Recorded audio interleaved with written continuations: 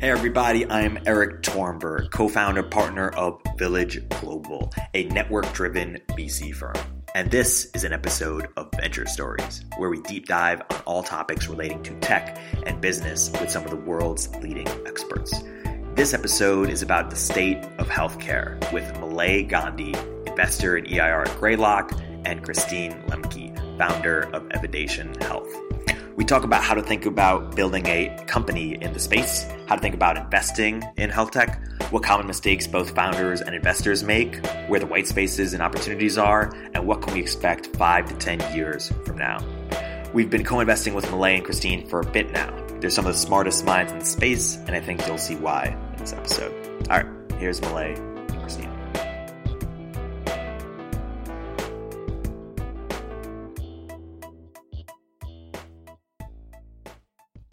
Guys, welcome to the Village Podcast. Thanks. Thanks for having us. Yes. So we have a lot that we're going to talk about today on the investing side of what's interesting in digital health, as well as building a company in the digital health space. But first, I want to bring up something even more important that I know you guys are dealing with as a team, which is, Christine, you've encouraged Malay to tweet more. Can you talk a little bit about how that came about and how difficult that must have been for you guys to go through?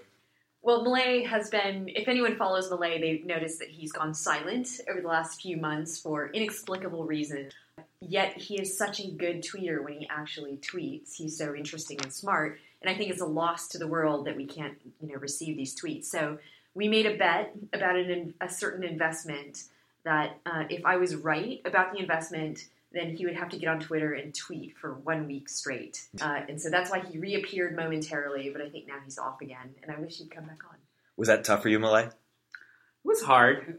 Christine can attest that bet was actually lost, I think, roughly 2 months ago. It was back in the summer, so it did take me some amount of time and weekly prodding to go back on Twitter, and then to have to generate a tweet each day. I don't think Christine caught that I actually missed day 7. No, I didn't. Well, they I'm rested. expecting day 7 at some point. Yeah, you rested on day 7. I did tweet the 7th time. It just didn't occur on the 7th day, unfortunately. Yes. Even God rested on the 7th. Exactly. I get it. So Malay can too. Totally. So getting right to it, Malay, you wrote this Medium post last year. It was the last public writing I could find about why it's been so hard to build a big company in the digital health space, why there haven't been unicorns or as many unicorns in the space as we wanted, even though the opportunity was ripe and that the gains have gone to the incumbents in the space. Talk a little bit more about that thesis, why that's been the case, and why now it's different or going to be different. I think the overall thesis of that particular essay was that when we looked back about, let's call it 5 years or so, which was roughly around the time that Rock Health started and this term digital health became popularized, and we looked back over those 5 years, there didn't seem to be a lot of venture-sized outcomes. So there was about half dozen M&A type of events of venture-backed companies above $300 million, and then probably somewhere around 10 to 12 IPOs, but very few trading above $1 billion in EV.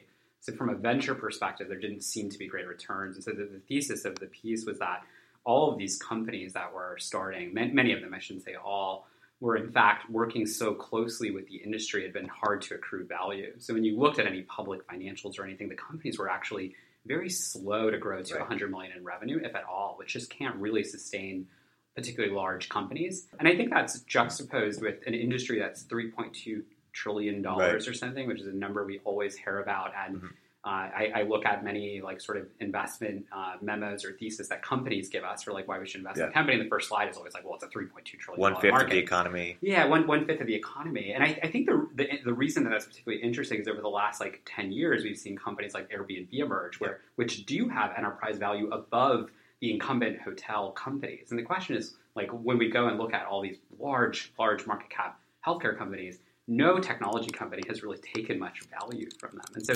the thesis of the piece was that the companies that work with the industry tend not to succeed. And so maybe companies should be thinking about building a different type of healthcare system. Right. And Christine, I was listening to an interview that you were doing, and you mentioned that there's sort of two models. You can work within the system and you can work without the system. And that you've sort of, you said, don't do as I say, not as I do. But you recommended, you've looked at from an investor lens to invest in companies outside the system. Why is that, and where exactly are you looking for companies to work outside the system? I mean, I think part of that is driven by timing. I don't think Airbnb would have been successful if they had started even a couple years before they started. Right. The timing was right for the timing was right for a new entrant to come in and disrupt the status quo in the hotel industry. And it would probably behoove us all to look at what exactly were the factors in those industries that led to Airbnb being able to penetrate in and then grow like they have. And I think in healthcare, 5 years ago when we started Evidation, it was not the right time to attempt to, create some wedge into the industry and grow it. I think today entrepreneurs should look at what are the existing consumer behaviors that are changing right now, and how do I surf one of those waves into something that can actually disrupt incumbents versus work alongside them. Right. So that was my comment about, do what I say, not what I do. It's really a comment on timing. And so I think we can dive in a little bit later on where we see specific wedges, but I actually see a lot of consumer behavior changing as it relates to the way that they interact with the healthcare system that are going to provide some really unique wedges in. Yeah. So we will get to that. But Malay, you mentioned briefly, you called this Lemke's Law, and it was about consumer behavior. Can you talk about what that law is? Yeah, we spent a lot of time over the years looking at investments. I mean, there's this idea that most chronic disease is preventable, around the world, and if people would just change their behaviors, and they always use the phrasing "just" beforehand. It's usually epidemiologists or policy people. People would just change their behaviors, then we would have a really healthy society. And so you can imagine there's plenty of companies that have pitched me and Christine over the years with this idea of hey, we sell behavior change. That's what we do. We figured out a way to make it happen. And one of the things that we were really fortunate to do when I was at Rock Health was have the entrepreneurs review a lot of the potential investments with us. Yep. So the entrepreneurs would come in, we would actually review a lot of when we had the accelerator, all the applications. We'd sit in a room all day and they would review stuff with us. And this idea emerged from Christine over that time, and then in the ensuing years that none of this stuff actually scales. Right. It turns out that behavior change is not a singular thing, and you cannot turn it into a single product and now sell it to people. And so that was the idea of Lemke's Law. Is that basically the way I've internalized it, which you might disagree with it, is that anything that looks like a behavior change today can't stay on that path permanently. People change, and behavior is fundamentally mutable in fact, and so will be shifted over time. So there's no silver bullet for behavior change, and a lot of people try to sell that to me. That idea exists. I want to hear more about your investment thesis at Ensemble or Ensemble? Ensemble. You assemble the ensemble. It depends on where you're from. Right, of course, totally. At Ensemble. And so I want to hear about what you guys are looking for, what you think is hard or you guys are straying away from. But I want to use that as sort of a lens to, because healthcare is $3.2 trillion, as you mentioned, and 1/5 of the economy, a lot of investors who don't have domain expertise are looking to invest in the space. A lot of repeat entrepreneurs are looking to build companies in the space because it's more meaningful. Can you sort of give, I know this is almost an impossible question, but a sort of a high level mini market map, or what are the main subsectors? And as you do that, you could say, hey, here's what we're looking for, where we're diving deeper, and here's where we're straying away from a little bit. I think that, the core of some of the investment thesis and how, at least I tend to look at the space, and I'll be curious for Christine's view as well, is really just around value extraction. That's the main way that I think about it. And a lot of people can think about that as the customer potentially of where you extract money from. And I do think it actually does matter quite a bit in healthcare. There's been a lot of what I would call value creation for end users in a lot of health tech companies, but not a lot of value extraction. And then more purposefully going in the theme of working outside the industry, looking for value destruction of who loses when the company wins. So I would say that's a general framing. So the easiest way to probably talk about the sector in general is who is the customer. So you frequently hear things like payers, providers, life sciences companies, and consumer is an easy way to map the space. I'm happy offline to send you a spreadsheet of the 40 categories, the market mapping that was done. I did some work after in early 2016 before I wrote that piece to remap. I think the thing that's tricky about the healthcare space is that it's actually just not one category, and healthcare should probably be divided at least simply into three possible buckets. One is the buy side, so the people who actually pay for healthcare, which are consumers and households, Right. government, and then corporations pay for healthcare. You have a bunch of folks who sit in the middle of that, who kind of move and push paper around. They're the furthest from actual like value creation in the industry. And then you have the producers who are either delivering services like doctors, physicians, hospitals, that kind of thing, and then pharmaceutical companies, medical device companies, and others. So that's how I tend to like think about the like value chain, and then where do you sort of extract it from. Then, sorry, the other part of your question is what is the investment thesis? Yep. So one piece that wasn't really touched upon in the Medium essay was around the life sciences sector, and so I think that's a big counterexample to the idea that you can't build a big business by working with the industry. And in fact, like if we look, Viva and Metadata are two good examples of like strong public companies that sell directly into that single vertical. It is a multi-trillion-dollar industry that runs on software gross margins, sophisticated buyers, concentrated industry groups. There's a bunch of pieces of it that are actually quite attractive for building companies. So I would say that is definitely one long line of investment thesis for us. And that's about every part of the life sciences value chain, from drug discovery, clinical trials or clinical development, commercialization, post-commercialization, production, fulfillment, drug pricing. I think all of those things are pretty interesting to us as one of the broad areas of thesis. Do you have any sort of nuanced, slight differences of opinion where, hey, you're more excited about this than Christina is, or Christina's more excited or less excited about a certain subsector? I think, I think we're almost always in violent disagreement about a lot of the companies we look at, which I think is good tension to have when you're looking at investing, especially. Where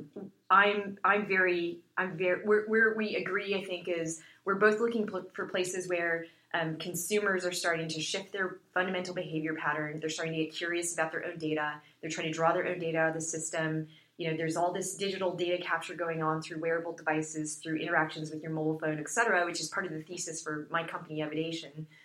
But we're finding all these places where people are touching health, don't really understand how to navigate the system or really understand how the system relates to them. And we think that's like a really interesting wedge into it to create a disruptive company. And I hate to say that word disruptive again and again, but something that's reordering of the entire industry versus surfing alongside a payer or surfing alongside a provider or even a life sciences company. One area where we probably have more tension is around the provider space in general. Malay doesn't like it. What? Malay doesn't like it. Well, it's funny that he says he doesn't like it because the last couple investments are in that space. Because I keep sending him deals in that space. Do you? Right. Yeah. I think I am not a fan at all of the provider space. I think it's a really tough sales process. It's very difficult to, get a sophisticated buyer who really values some product differentiation over checking boxes in some cases. And that's just the way that their purchasing systems are structured, no fault of the buyer in some ways. But I'm very negative on the space, and actually as a routine, I usually turn away all of those things, whereas Malay will dive deeper into something than I will in that space. And if you weren't building Evidation Health but wanted to build another company in the digital health space, how would you think about, like, what are some other ideas you might pursue or recommend? If someone came to you and said, hey, I want to build a company in digital health, what's a good opportunity? Like, I think, I'm so myopically focused on my company that I rarely think of other things. But I really like the idea of people building almost virtual providers. So not selling to providers as much as displacing some part of what providers do today. Like you could think of a virtual fertility clinic in some ways, or a virtual pain clinic, or a virtual depression clinic, et cetera. Some things where it's obvious that the brick and mortar system is not servicing either the breadth of people that they could reach today, or maybe not servicing them holistically. I think there's really interesting opportunity there. Right. I think what Christine is hinting at as well is like one of the things that we're interested in from an investment thesis perspective when she says consumer behaviors are shifting. We're looking for, some of these kind of explosive forces that we're absolutely willing to bet on. And so telehealth as like a general category isn't interesting, but what Christine is describing is very interesting. So historically, you've had these local delivery monopolies. Like in the history of medicine, people have just practiced it face to face. And now what we see is consumers have an extraordinarily high willingness to be treated virtually. And then some of the data that Christine's talking about being used as a diagnostic tool or aid that can also be collected on the consumer side. And so what I get really excited about in the provider space is not provider IT, despite Christine insisting that that's what I spend my time looking at, which is definitely not true. It is true in the sense that I did recently send her a provider IT deal to look at. But, the idea of building these vertically integrated specialty clinics, and it's really fascinating to us that people can come up with new care delivery models. What we don't want to do is see a company sell that into the provider system and try to change and adapt the behavior of a bunch of physicians. What we want them to do is build a clinic and go compete with them. Right. And this gets to the value extraction point of where do you really want to fit in the system? Yeah. Do you want to go to the provider and try to take some money out of a low operating margin business, or if you're fundamentally doing something better? And then with virtual health or telemedicine, we view that as this massive explosive force where we can scale a business across 50 states very quickly, in under 18 months. There's 10 law firms that know how to get a telehealth clinic set up in 50 states. Right. There's virtual pharmacy, everything else is happening now there. So we're really attracted to that kind of concept, again, because it breaks the local delivery monopoly, which is something that I don't think was true, five years ago. But now today, when you look at the state of telehealth, is actually possible. Is Solve an example of one of your investments in that space? Solve is better characterized as an investment around where consumer behavior is shifting. They're not going to own any care. In fact, it's actually one of the very few pure software companies you see in the delivery space. They're building a marketplace for convenient care. And the biggest shift that we see there is that consumers are now showing very, very strong preference to receive care in a timely manner. That started many years ago, before even some of us were born, with urgent care clinics, and then these retail clinics, which existed in grocery stores and pharmacies, started to emerge. And then the last few years have really been around telehealth. And there is just a very clear and strong preference by consumers to have access to care in a timely way. And they're optimizing that choice around convenience. So what Solve is doing is providing consumers an easy way to find and book convenient care. Right. One of the big themes from your piece was owning outcomes and unbundling middlemen. Since you wrote the piece maybe a year ago, maybe a year and a half ago, have you seen more and more entrepreneurs, more companies try to build from without the system? Not as many as I would like. I feel like we could count on one hand how many we've seen that are truly not, in a way, partnering directly with the system, instead going their own way. And when are we just not thinking big enough? Is it just too daunting? Is it lack of information? I probably, so I would love to hear Malay's opinion on this. From my perspective, I think it's very risky and capital intensive. People have this notion that it's going to take them hundreds of millions of dollars to build some of these things. And I would challenge that notion now, especially now that there's a bunch of telehealth companies that have scaled to all 50 states. People don't realize the chassis is built. Now go innovate on top of all of the railroad tracks everybody else has put down. So part of it's just the lingering, the digital health space has been really difficult for many years. And so when that happens, sometimes entrepreneurs and investors don't see when it's inflecting. Right. And I would argue that we're seeing early signs of inflection that people really aren't taking advantage of. Yeah, I'll share an anecdote that I think is telling of how entrepreneurs kind of view the space. So on the one hand, there was this entrepreneur who started one of the very few publicly traded health tech companies about 20 years ago, and then has had a kind of long and storied career. And he set out to start a health insurance company, which, as Christine said, no matter any way you cut it, is a capital intensive endeavor. You need statutory capital to do it. And then we had a room full of kind of younger entrepreneurs who were part of Greylock X, and they were describing their businesses before.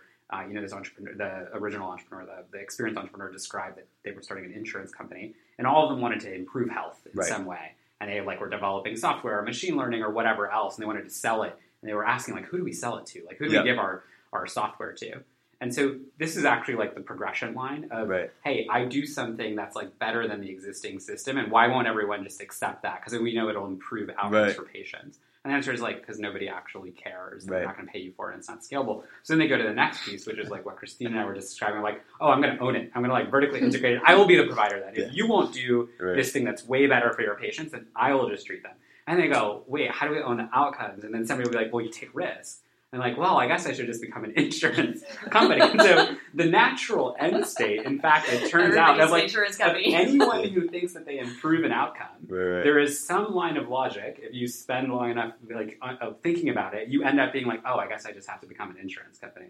Right. Which is also, by the way, why people would argue for a single-payer healthcare, single-payer healthcare system. Not that I agree with that. And so I think we've seen actually comparatively very few companies that have the ambition to build like full stack types of businesses. We see some of them for sure, but still largely it's people observe something where care is not working well, and they want to deliver a software solution against that, not take on the whole. Well, correct me if I'm wrong, but Oscar is one of those examples, right?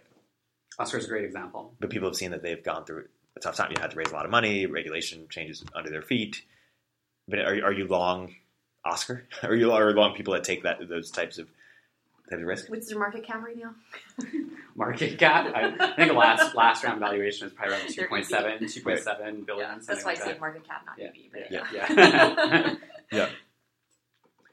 So, I mean, what I'm long is the idea of new insurance companies. I think Americans deserve new insurance companies, and I think a lot of the aspects of what these companies are doing, I'm actually an Oscar member, make a ton of sense. I think the challenge with a lot of these full stack businesses is some entrepreneurs who are building them tend to approach them from a standpoint of, hey, can I use software to run a more efficient business? And the answer is conclusively yes. No one will walk into Aetna or Humana and look at that G&A side of their business and say like, wow, this is a really efficiently run business. It can take them 6 months to turn an account on. It takes them forever to like respond to member inquiries. They're just really, really inefficient businesses.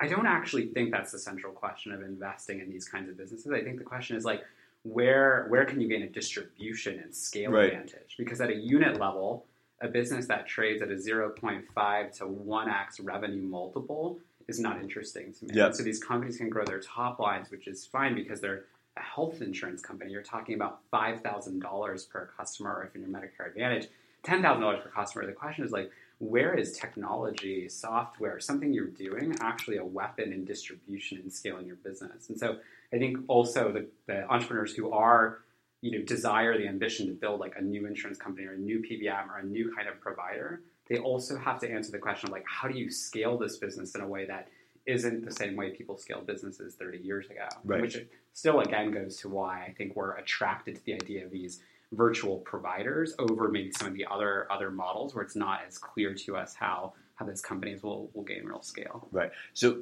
let's talk about the EMR space, electronic medical records, for those who don't know, which is a space that's been very hard, seeing Practice Fusion, Allscripts, others.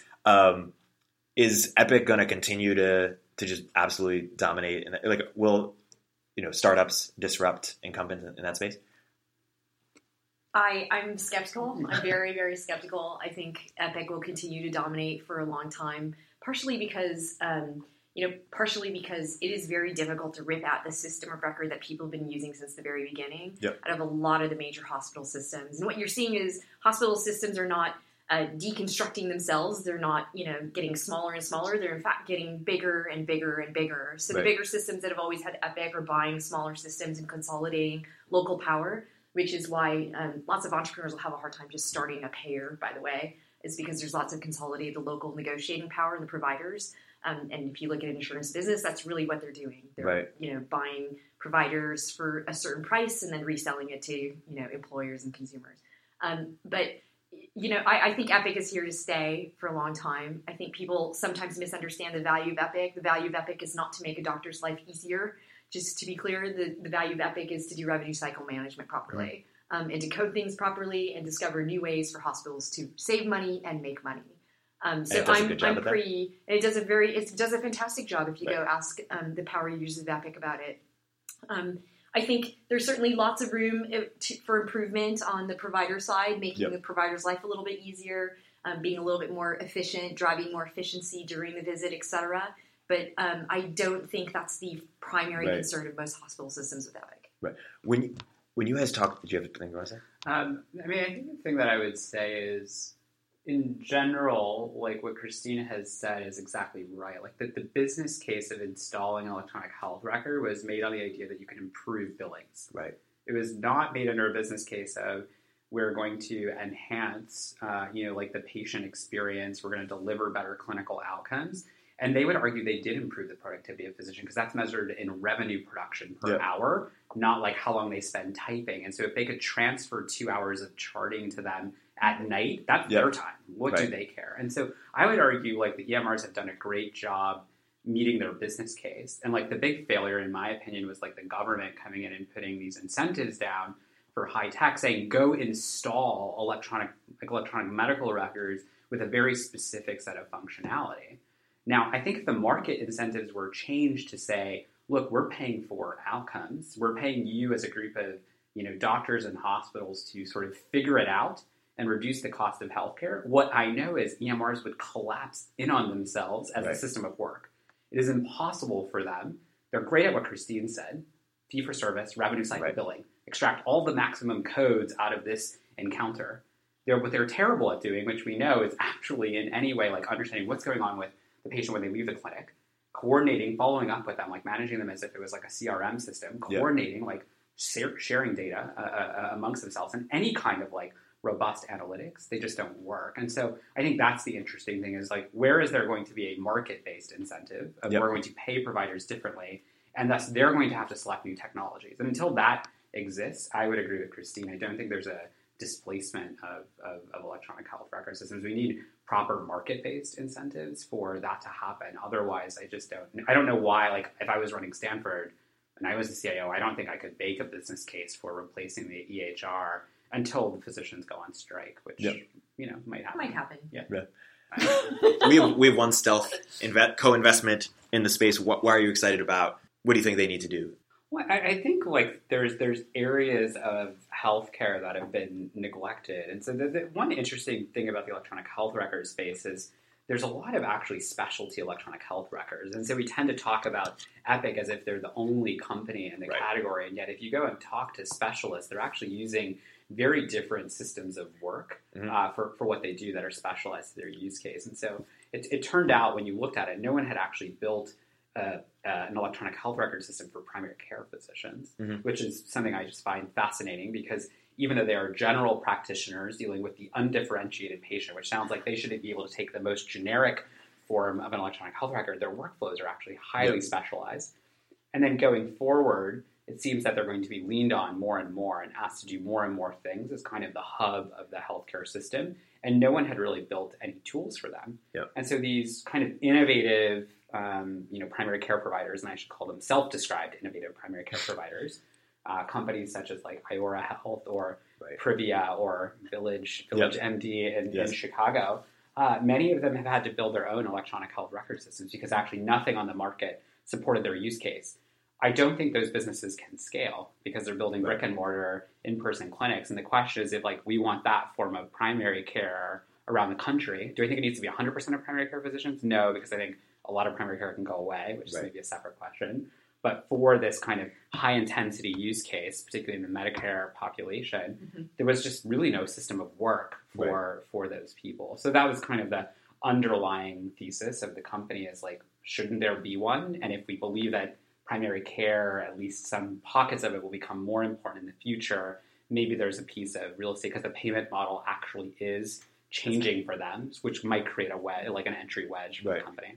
Earlier, where are some other wedges in digital health space that you guys are excited about? Can I say something? Please. Yeah, I just want to add before Christine goes. Like the other piece that was really missing from the essay, like that I don't feel like we've done a good job of kind of giving more guidance to people who want to work in the space is like play with something explosive. Like get your hands on something that's actually like could potentially create like big returns on outcomes. So we talked about the specialty clinic.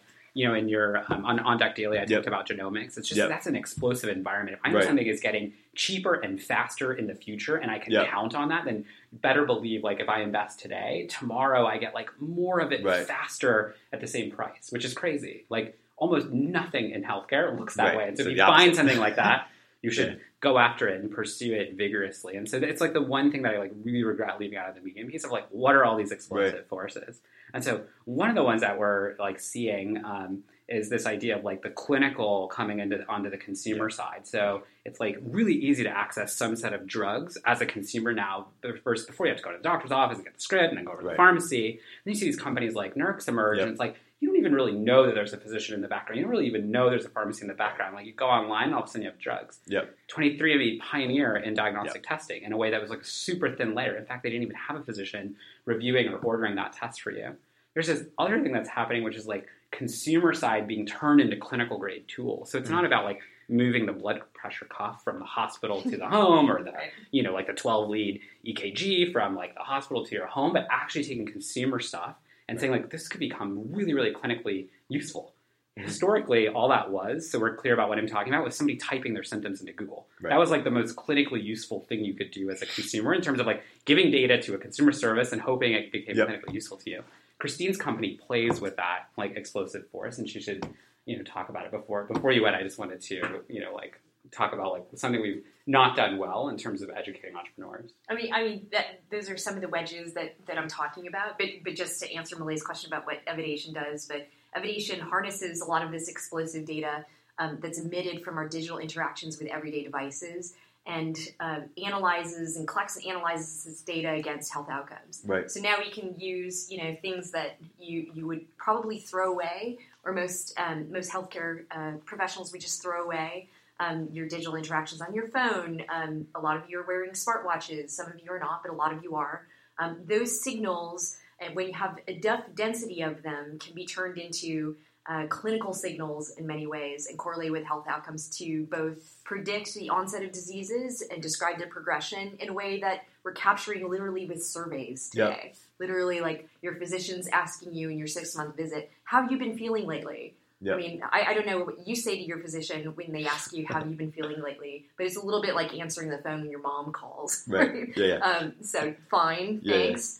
So just bringing a lot more clarity into that discussion, I think, and a lot more objective measures of how someone's doing is an explosive force in healthcare. Yeah, I think it's, we really underestimated this probably like 3-4 years ago. There was this, like the kind of like Erik Topol tribe, Dr. Erik Topol tribe, who thought it was all about like shrinking down clinical devices. Like everyone will have a stethoscope at home, and everyone will have like a ECG machine at home. And like Christine's company builds lots of these things, but cardiogram is like a good example of like that went way further than anyone would have thought 3 years ago. Like everyone thought a live core was like this interesting thing of like, oh, they can put an ECG on your phone. What's way more interesting is that all of us are wearing an ECG, so we receive notifications on our wrist. And so by processing the signal in like a very rigorous, like validated way, if they can actually demonstrate a diagnostic function with that, or even a screening function to be frank about it, that is explosive to me. Like the idea of medicine shifting from like a thing where you have to go in somewhere and some expert tells you what to do, who's been through all these years of training, to like, no, I literally just bought this $300 Apple Watch because I like to make phone calls on my wrist. And I like to work out, and now all of a sudden there's a switch in the health application that says, would you like to be notified if you have atrial fibrillation? That is crazy. I mean, like to me, like I don't think anyone predicted this like 3 years ago, but as Christine said, like this data is like explosive right now. And it's not just wearable data. Like sorry, I'm just like from Christine's company because it's so interesting. Like this whole conversation that we're having right now, her company could probably like phenotype us, like using it and you know, make predictions about our health, which is also a little scary.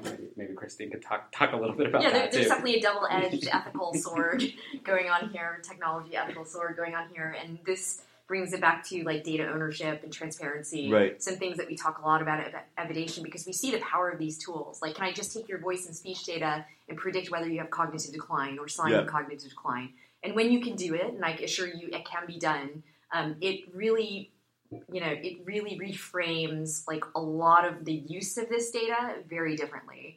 And how we think about who has access to my data, why they have access to my data, what they're allowed to use it for, etc. And so I think we're going to see a big shift in the way healthcare currently treats our health data, which is it's honestly easier for me to get my data from IMS, or I guess they're called IQVIA now. It's easier to get my data as a vendor through IQVIA than it is for me to ask my physicians for my data. You should say what this company actually does, because most of the people probably listening to the podcast don't know who IMS now IQVIA, what they actually do. Well, IQVIA is a mashup, really, of two very large companies that merged together. One is called IMS Health, Yep. and the other is called Quintiles. Quintiles is a CRO, so they're a clinical research organization that runs clinical trials, essentially, on behalf of lots of different biotech and pharma companies and med device companies. IMS is a data aggregator, so they go and they have deals with lots of provider systems, payers in some cases, all over the world.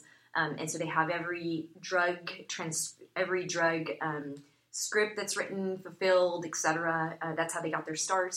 And then they've expanded to include lots of EMR data, lots of claims data, etc. And so they've got all this data aggregated in the back, which is just so ironic to me that here, we hear almost on a daily basis, it's so hard to get my record, I can't get it anywhere. It's a big deal when Apple Health announces, you can, potentially access your record on the phone, and all of your data is just sitting out here in this dark pool in a way. Sitting out there, right? So it's like dark data, being transacted, being bought and sold by people. It's all being backlinked it's all being linked together on the back end using probabilistic matching.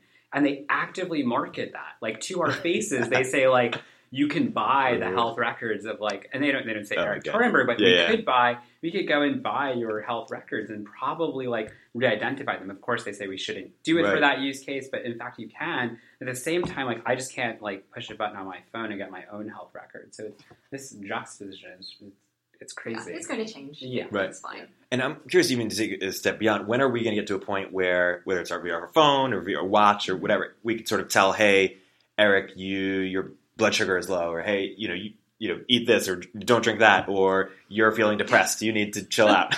I don't know that you ever want that. Yeah. I don't know about you, but I get nagged a lot by various people in my life to eat correctly and sleep properly and exercise. So I actually think. I know lots of entrepreneurs come and pitch this notion of we have nudges for behavior change. Yes. And I was probably guilty at one point of doing that too. And then you quickly realize you don't actually want all that, right? And so I think these systems have to be designed. So I think that can be here. But aren't there a lot of people who want quantified stuff? To the next level, you used to question it. Exactly, but that system can be delivered at least in course format today. Yep. I think where people don't think all the way through the problem, and we like to look for founders who have thought all the way through the problem. Is very quickly you get to a point where I don't really want the proactive nag as much as I want to be able to question and interrogate and get intelligent answers back.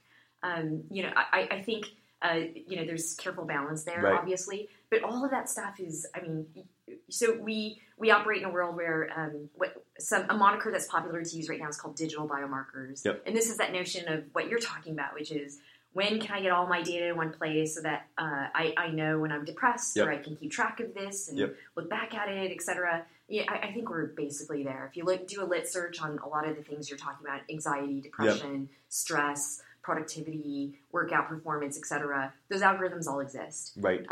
What doesn't exist and what's harder to do today is to match all that data with your electronic health record in any meaningful way. That's the only piece that's missing. Right. So I guess, what do you think would be the biggest thing that would cause behavioral change across people to eat less or work out more? Is it that we... Right. Okay. So it's not that we don't have enough data. I think there are different. I've said this for years. There are different strokes for different folks at different times, even, and that's the whole problem with behavior. And that's kind of harkens back to, I guess you're calling it Lemke's law, Malay. What works for whom, by how much, and when. And the problem is it changes. Says all the time. Something that today, something that might work for you, Erik, to get you started if you needed it, is the nag push, right? Is I want to be nagged for a little bit, and then I got the hang of it, and then I don't want to be nagged, then I want to interrogate my data intelligently. And so it's just, you got to find the button for everybody, and it's different, and it changes all the time. Yep. And I think we're close to having enough data to be able to tell when those inflection points are happening. It's just, you got to really work on that problem. Right. Yeah, and I don't want it to be misunderstood what I said earlier, or that I'm ascribing this to Christine. It's not that digital therapeutics don't have value. It's what is the durability on a single person level at a single moment of time that this one product is going to work for them. And that's what I'm expressing. Does it work? I think what Christine is saying is like, we have to have like a multi-parametric approach of understanding the person at a pretty deep level and on an ongoing, like continuous basis, because their behaviors can change frequently, their health status might change frequently. And it's really about getting them to the right thing for them at that moment in time, which it turns out is like a really, really complicated problem. Yeah. So I would tend to agree with Christine that a lot of like the tools and stuff are kind of out there. We know lots of stuff. Yeah. But we don't really know like that at a very deep individual level. Like I could say for Erik at this moment in time exactly what's best for you to. I don't think you need to exercise or eat less right now, but like maybe sleep more or something like that. It's just hard to tell right now. Yeah. You also mentioned in the piece that some of the big companies in the last decade or so have been Viva and Fitbit. Viva sort of vertical SaaS for farm industry and Fitbit sort of consumer wearable. Do you think that the next big companies will look very different from what's worked in the past, in the last decade, in terms of what's successful, the next unicorns? I certainly hope so. Right. I mean, I think there's definitely going to be a profile of company that looks similar. So I think there's. Do you think there will be another will there be another big wearable? I mean, wearable is a great story for the early team, and I'm assuming if investors sold their stock, there was like a fantastic venture return because it was an insanely capital efficient business. But Fitbit is not a good story today. Like it's to take nothing away from what that team did. Yep. But if you look at the stock today, I think I texted Christine on Christmas Day, like whatever that was, 2015. It was like top of the App Store, and I wrote peak Fitbit. This is it. This is like and I think that this was maybe one where we had like violent agreement, and I wrote a long S1 analysis of why the company probably wasn't durable. I don't actually think many things are going to look like that in the future. Like I don't personally see like another sort of like consumer, like general purpose device emerging. I mean, an interesting wearable that no one ever talks about that has an interesting revenue, interesting market cap that went public. I think it was last year is iRhythm, which was like a wearable Holter monitor, which sounds boring. It's a medical device, but actually like solved a real problem and then automated a lot of it fully automated the data collection, then automated some of the analysis of that data. And over time, they might build something more interesting and durable. So you might see companies like that in kind of the clinical wearable space. But I don't personally expect to see another Fitbit kind of company. Yeah, I'd agree. I think I do expect to see more Viva type of companies, especially in the clinical trial space or starting in the clinical trial space and maybe growing outward.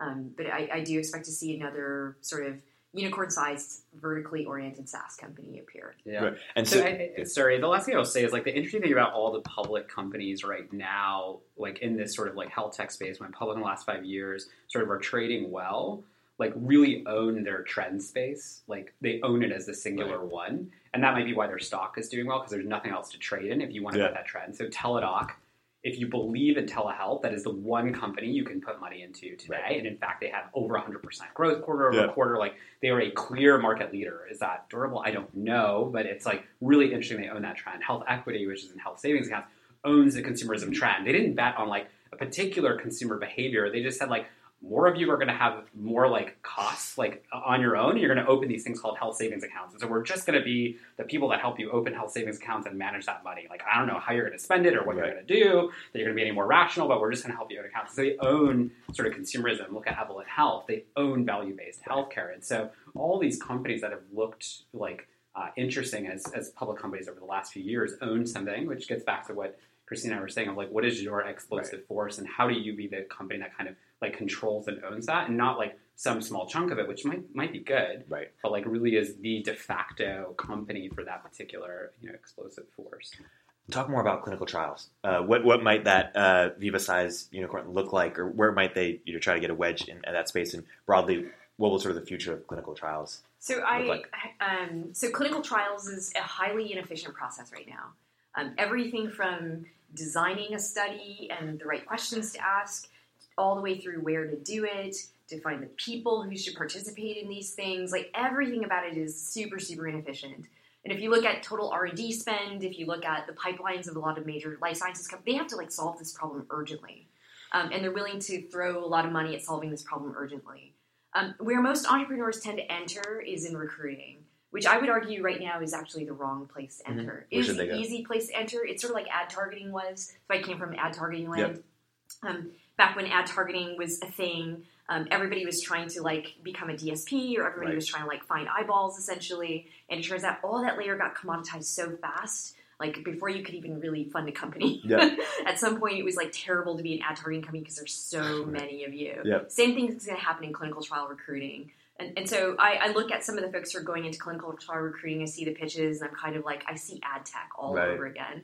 I think where there's really interesting, and I don't have like a fully formed thesis about it. I'd be interested to hear what Malay says about it. There are interesting wedges in how sites are managed and how sites are set up and how investigators or clinical research personnel at sites interact with the clinical trial. And we have our eye on a couple companies in the space that really are trying to form a network of sites, and that's kind of interesting. That's like a network-based business that could be built inside of healthcare, where you could grow into something that's even more interesting than just servicing clinical trials. So that's one area where I think it's an interesting wedge. The other area that I think is an interesting wedge is what new types of data are people collecting clinical trials, and can you be, in a way, a core lab for that type of data? Like, can you assist people with both the collection and analysis of the data and return of that data that describe new ways to measure outcomes in those trials? So that's another area where I see an interesting wedge in that I don't see a lot of people aiming at.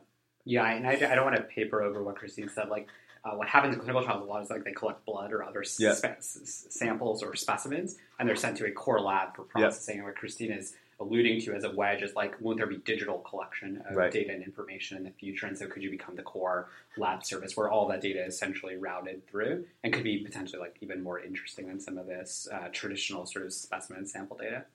The way I think Christine covered a lot of like why clinical trials are an interesting area.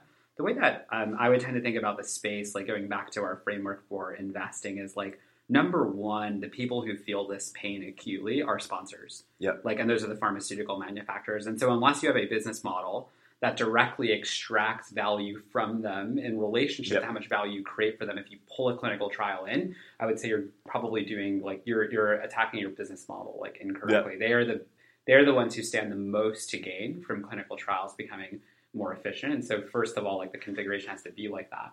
And then if you look at the clinical trials process, I think Christine talked about it, there's a lot of things that happen in sort of a loop of a clinical trial, from recruiting to enrollment to managing the participants, to getting all the documentation right, to the monitoring, reporting, and then how you choose sites. So it kind of exists in this circle where you're setting up single sites to do all of these functions, and the sites exist in a network of sites, and that's one clinical trial, and then you have the next one, and the next one, and the next one. And so what is the advantage entry point of that loop that gives the sponsor real leverage to actually improve those loops? And so Christine was saying, like, maybe you just have to control the entire site, like the full software stack. Maybe you even have to get into services. What does that look like? So we don't have like the perfect answer for that. I think that's just how we tend to look at it, is what is the advantage entry point? And by the way, there are dozens of companies in each one of those slots offering like kind of point solutions to solve these kind of minute problems. My guess is none of them will actually turn into valuable, durable sort of businesses.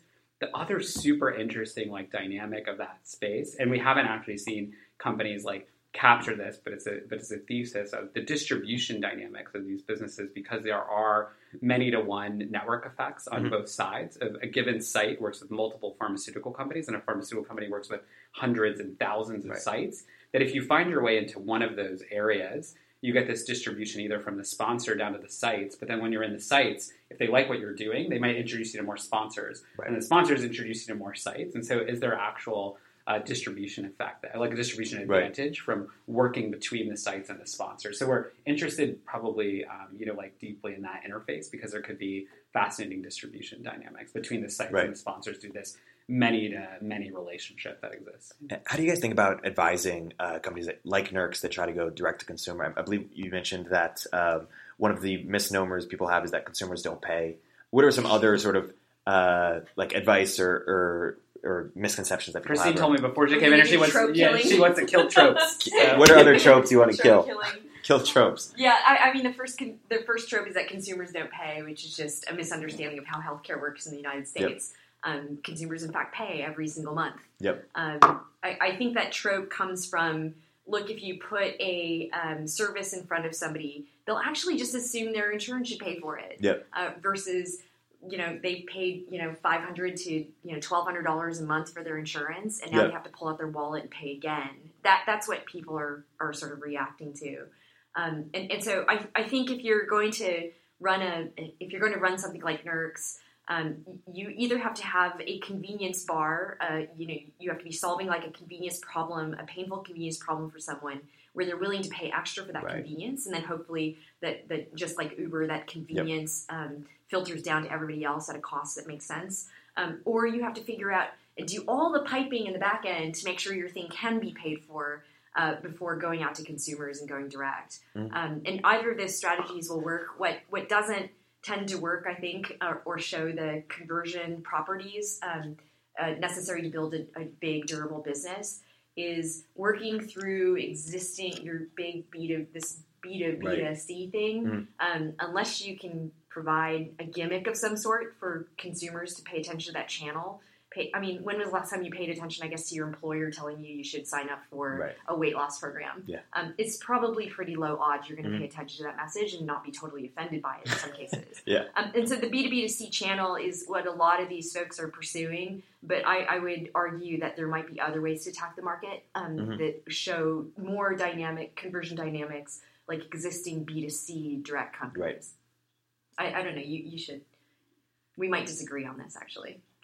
I think what I would say is there's some idea out there that like you shouldn't go B2C, you should do B2B2C. Like people talk about the pivot that happens frequently of these B2C companies start and they think they're going to do it and it doesn't work, so then they go into B2B2C. And frequently I would have people come to me and say like, hey, we heard this, we heard the employer space is good and we want to like figure that out. Can you tell us more about it? And what I would say is Christine actually hit the nail like right on the head. Is it turns out that companies that fail in B2C, it's because they don't really create actual value for the end consumer.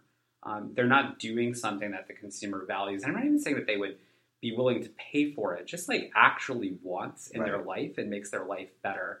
Turns out like most people actually don't want to be told that they have a disease and then nagged by an online nurse. Like even if I give it to them for free, it's like, why are you telling me I had this disease I didn't know I had, and now having somebody like call me every week, to get me to change my behaviors. And so I would say actually very few of the companies that have started B2C and then went B2B2C actually proved out that consumers wanted what they were selling, much less their willingness to like pay for it, and which is why I see many B2B2C companies fail. Like their first fail is actually consumers don't want what they're doing. To pick on a company, Castlight is a great example of that. I don't think an average consumer cares about like shopping online for their healthcare or using this service, and so they didn't solve like a fundamental human problem first. So it turns out like the enrollment is super low, through the employer, talking about all the stuff Christine said, but like people just weren't adopting it. And then the employer ROI falls like flat on its face of like nobody's using this thing that we're paying for. Then clearly we're not going to get like myself as the employer who's paying for this is not going to be able to create any value either. And so I would say like you just have to start with like are you solving a real human problem? And maybe B2B to C, like B2B is the right channel to distribute that. But just remember, like they're not really good at distributing stuff. Like I don't think anyone thinks of their employer as a great distributor of novel new software. Like I don't think as like if I'm a sales rep at Christine's company, I like go in thinking to myself, the context of my work is Christine and her HR team should introduce a disease management program for me. The context is pretty awful there. And then the other like big thing is we're just like killing myths about the B2B2C space is like, well, number one, we already said it, like most companies don't enroll anybody. So the sell through, as distribution goes, is actually not a good distribution channel for most companies. Second, like you might not even be creating something consumers like, so you get the employers to pay for it for a little while, but the churn ends up high. Then the third piece is like many of them are too narrow to actually bill for the entire population. And so you're just getting kind of like these narrow slices. So imagine I told you had to do a big E enterprise sale for 100 users of your product, which is like what a lot of these companies are doing. And so they end up bleeding out. And so I think that advice, it's not to say that no B2B2C companies will succeed. In fact, I think many are doing well. Like we tend to focus on like a bunch of entrepreneurs are just busy growing their companies. They're not talking about like how big they are. And so I think there's actually some at reasonable levels of scale. And Teladoc has done, like super well at this point in terms of like getting public and being a public company. But many of the companies I think are mistaken by going into this B2B2C channel because they haven't really figured out why that model makes sense for them. They've just been told you can't do B2C, so go B2B2C. Yeah. And people don't talk about the sort of the B2C wins. GoodRx is an example of a B2C smash hit that nobody ever talks about. Right. And they just solved a real problem for a consumer, which is where can I find the cheapest drug? Right. I mean, how simple is that, right? Yeah. And so back to the point of like solve a real problem and then figure out what your channel is. Yeah, and if consumers didn't pay, I don't think they would be searching for cheaper drugs. They didn't think of themselves like what Caslight said was like, hey, go search for a doctor and save the insurance company money. And they don't care about that, but I know they're paying for drugs, and so they search for cheaper drugs. Like that's solving a real human problem. That's a fantastic example. But I was going to ask you about that space because that space is what is very crowded. A lot of people have tried to build businesses in space and continue to try to build businesses in space. When you see a space like that, I mean, there's GoodRx, there's NimbleRx, TinyRx, there's a lot of PillPack. I mean, when you see a space that's crowded like that, is there going to be multiple winners? Do you encourage people to stay away from a space where there's already? I don't think we would necessarily encourage founders to do like a drug pricing search engine right now. At least I probably wouldn't. Maybe Malay has. I mean, we really want to understand whether they have a differentiated acquisition model for consumers. Very similar to how there were how many social networks out there at any given time. And it's not to say that you shouldn't have ever invested in MySpace or Facebook or Friendster or whatever. It's just that what is your differentiated model of acquisition and what are your growth metrics? Right. So we just evaluated it differently, that's all. If somebody came up with a magic way to find more people and get more people on their platform searching for drug pricing, I don't think we take a look at that data and go and just dismiss it out of hand. I think we want to really dig in and understand what they're doing differently or how they're thinking about it differently. And I mean, I think like the other companies that you mentioned. I mean, I 100% agree with Christine on that. Yep. But the other companies you mentioned are drug search engines, right? They're pharmacies, so Nimble and PillPack and like maybe ScriptDash and I guess now Alto. Maybe you put Capsule in that bucket. So a bunch of them have started. And I think the interesting question still comes back to what we said before, which is like, can you run a better pharmacy? Sure. Right. Like, I actually think you can deliver a much better consumer experience and all that. How do you bring this business to real scale? Yeah. Like, where is the distribution advantage of the company that's not entirely based on capital? And so I think if a company came to us and said, like, actually, our CAC to LTV is not terrible.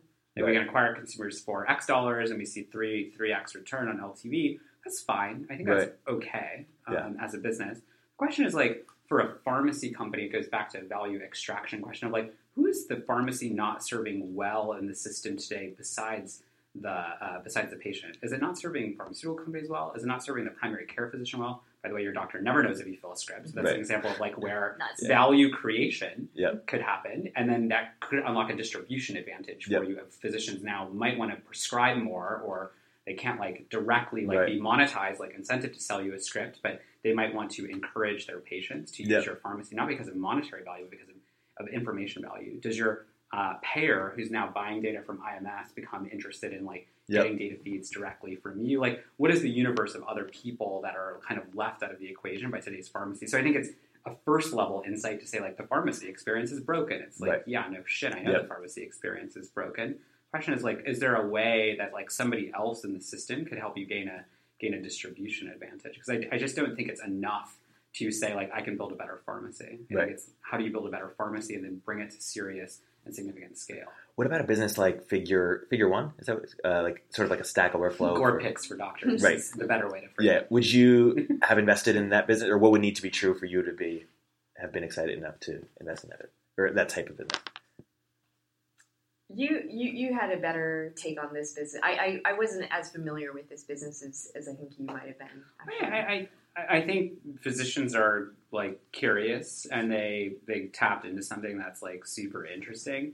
Probably like the areas that would have been like most important would have been building a real like kind of like network around that business, and then further transactions besides like consuming content of like what do you do next now that you have these physicians connected.